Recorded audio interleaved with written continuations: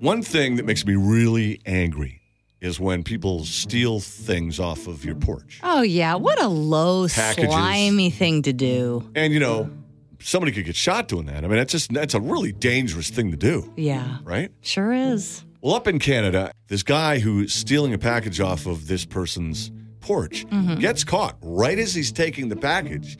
The guy opens the door, and here's what happens. Yeah, that's done. You're done.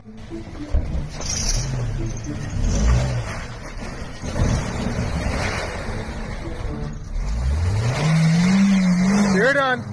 Cops is coming. Cops is coming. Do you know what's happening there? So here's what... You can tell by the sound of the spinning tires, but he gets busted. The car's in the driveway, by the way, with the license plate. The license plate's facing the front of the house. Oh, this guy is a rocket scientist. He's got a little Toyota Yaris, and No. so he runs away, gets into his car, backs out of the driveway, and then gets stuck in this little snowbank on the road.